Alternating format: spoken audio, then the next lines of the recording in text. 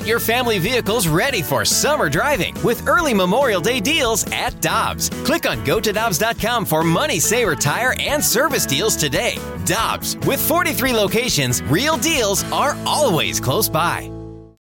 When you need mealtime inspiration, it's worth shopping Kroger, where you'll find over 30,000 mouth-watering choices that excite your inner foodie. And no matter what tasty choice you make, you'll enjoy our everyday low prices, plus extra ways to save, like digital coupons worth over $600 each week. You can also save up to $1 off per gallon at the pump with fuel points. More savings and more inspiring flavors make shopping Kroger worth it every time. Kroger, fresh for everyone. Fuel restrictions apply. Hi, I'm Dan for Dobbs Tire and Auto Centers, here to share the easiest way to buy tires. Come to Dobbs. With the best tire brands and the biggest inventory, you'll get your tires the same day at the lowest price, guaranteed. Next time you need tires, get into Dobbs.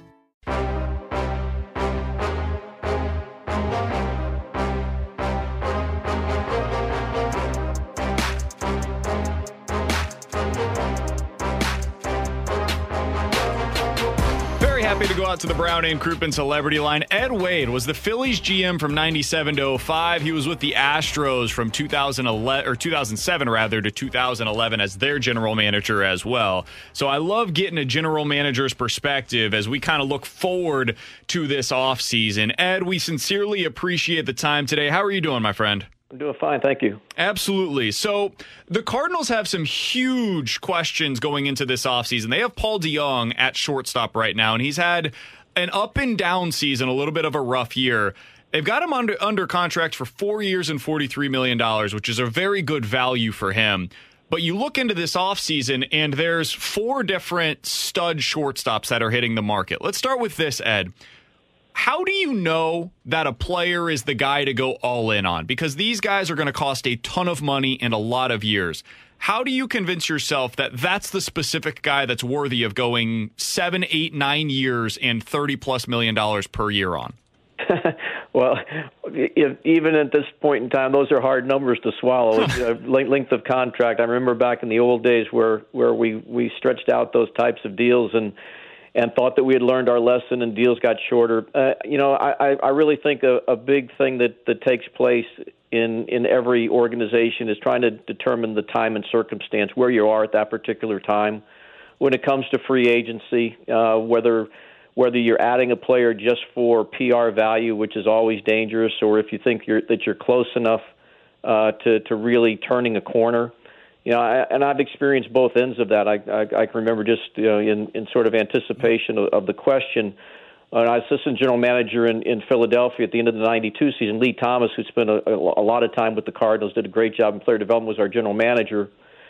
And there was a push within the organization for us to chase David Cone as a free agent, and Lee resisted that because we had finished like 26 games out of first place and thought that we were sort of a stalking horse on that type of guy. But Lee went out instead and got Incaviglia, Jim Eisenreich, Milt Thompson, Larry Anderson, and added a whole bunch of other guys. We ended up going to the World Series in '93 against the Toronto Blue Jays. Fast forward then to when I was general manager, and we were trying to build that core nucleus in Philadelphia, and got within a year of moving into Citizens Bank Park, and we had told our fans that when we got out of the vet that things would change economically. And so, we went out and signed Jim Thome and David Bell and a couple of other guys, and I think it did a couple of things. First, it legitimized what we were trying to tell our fans with regard to what we were going to do, but also adding a guy like Jim Thome gave us time to develop Ryan Howard a little bit longer, and he being Jim, was able to work with that core nucleus of guys like Utley and Burrell and Jimmy Rollins to sort of get them to the next level. So you really have to look at your organization and say, where are we right now from a timing standpoint? Does it make sense for us to go out there and chase a big guy with big numbers attached to him and long years attached to him? Or is there another approach that we should be taking to try to get to the finish line? Ed, the player that Cardinals fans would focus in on is Paul DeJong and the struggles that he has had, not just this season, but for the last few seasons. When it comes to a player who has control in money, a team-friendly contract, basically, and then you look at a guy that goes to the market, say Corey Seager or Carlos Correa, when does a front office look at a player and say, okay, well, the struggles offensively outweigh the team-friendly contract that you have? Well, I think that's an analysis that has to be ongoing. You're always looking at your personnel that you've got internally and whether they're hitting the marks that you think are sufficient enough to try to retain the player, knowing that he's got there is an attractiveness to him because of a previous track record and as you say, a team-friendly contract. But again, you have to hold that against the backdrop those other premium shortstops that you just talked about that have a chance to be out there, or premium players that are going to be out there. Everybody's looking at those and saying, do we take a chance on a free agent in this market, or do we have enough to build a deal that makes sense for us to go to St. Louis and get their player with an anticipation that he's going to hit his marks going forward? So these are ongoing discussions that take place again in any organizations that are trying to aggressively improve their position going forward. We're talking to Ed Wade. He was the Phillies GM from 97 to 05, and then he was with the Astros as their general manager in the mid-2000s as well. Ed, I don't know how much you've been able to watch Carlos Correa in particular, given your background down in Houston, but he's a guy we've really talked quite a bit about, given his free agency coming up. Is he the type of player that if you were still a general manager today, you would be very interested in acquiring on a long-term deal? No, I think that's certainly the case. I am a little bit detached at this point in time from seeing him on a regular basis, and he was a draftee the year after the club was sold there, so I didn't have any personal contact with him. But everything that I've heard about him from a makeup standpoint has been outstanding. I know Bobby Heck was the scouting director at the time when they drafted him, and I know Bobby's track record on finding those type of character guys with talent. There's a lot of good stuff there in a guy like Correa. And from an age standpoint, experience standpoint, a lot of real green lights there to try to go and fit him into the right circumstance, the right situation. Obviously, that's been the case in Houston since he's been there, and to have an opportunity to go out and talk about a guy like that, certainly you've got to at least explore it and see where it goes from there. When you're looking at giving out these long-term deals, whether it be with Correa or a guy like Corey Seager would fit into this mix as well, the injuries are something that fans bring up a lot. How much of a pause would that give you when you're potentially signing a guy to 8+ years, as we talked about earlier, but in their history, they haven't had a long, sustained career of playing 130+ games? It's a risk, and you used to be able to, in the old days, I'm sure there are still some contracts out there that are insured.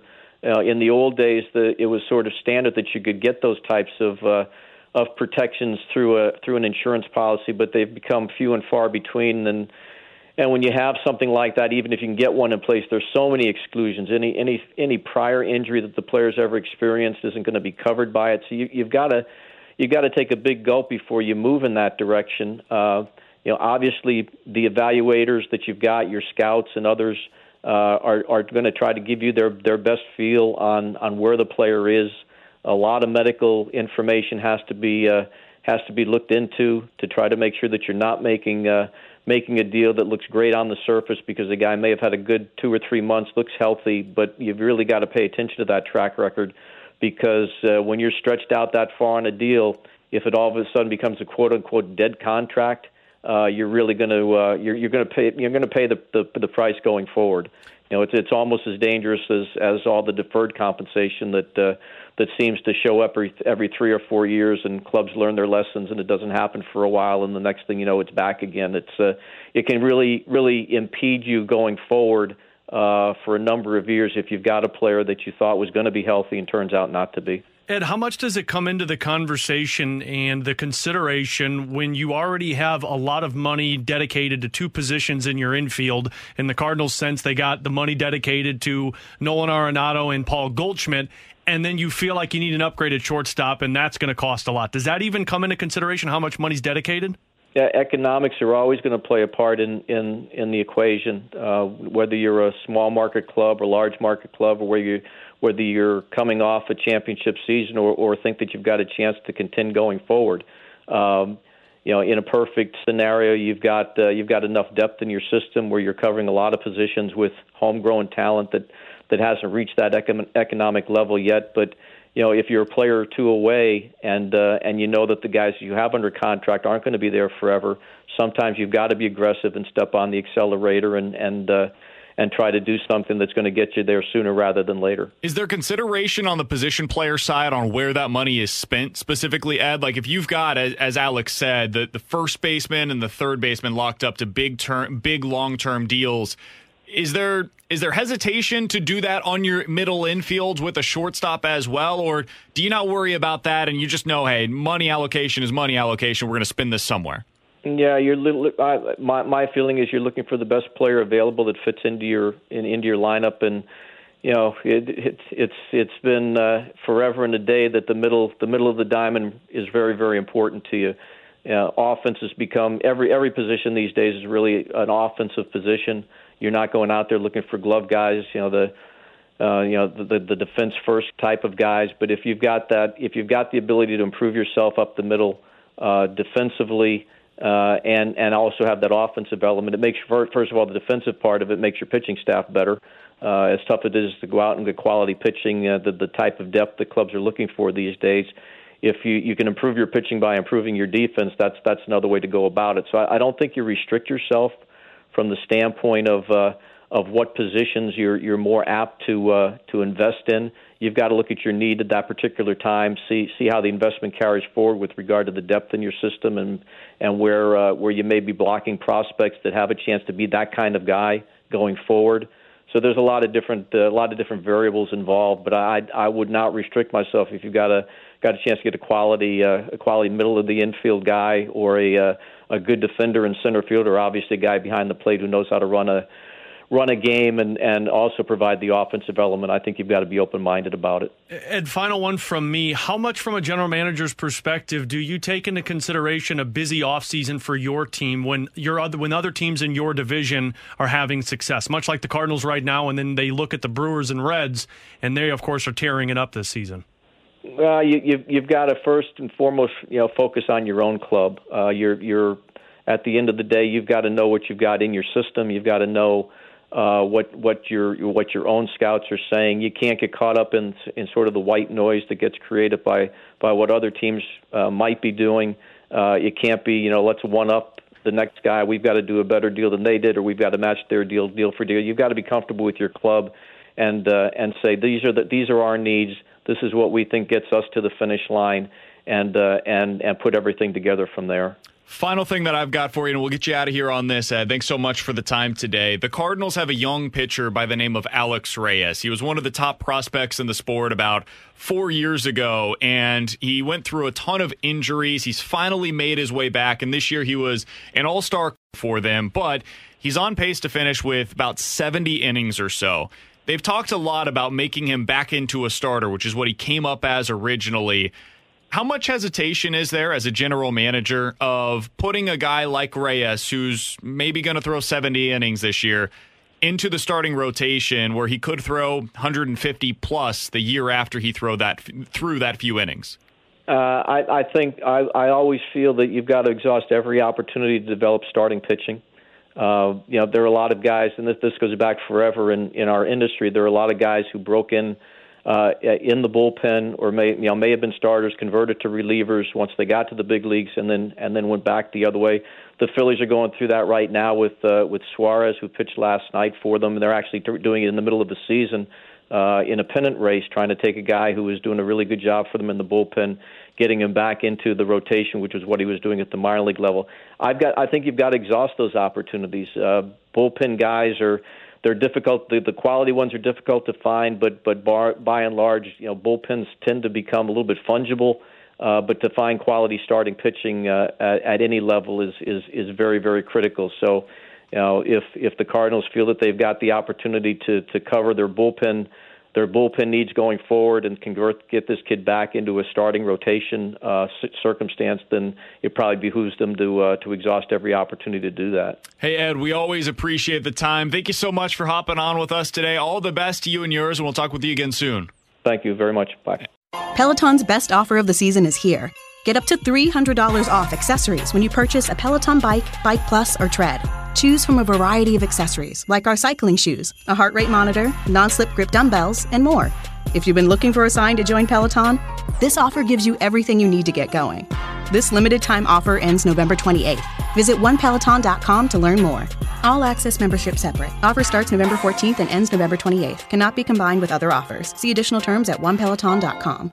The Wendy's $3 breakfast deal is here. Get a bacon or sausage, egg, and Swiss croissant plus a small seasoned potatoes. That's a better breakfast for just $3 in 3 easy steps. 1, wake up. 2, get out of bed. And 3, head to Wendy's for your $3 breakfast deal. Choose wisely. Choose Wendy's $3 breakfast deal. Limited time only. Participating U.S. Wendy's during breakfast hours. Select or request $3 breakfast deal in order to obtain discount. Not valid for a la carte or combos orders. Price and participation may vary in Alaska and Hawaii.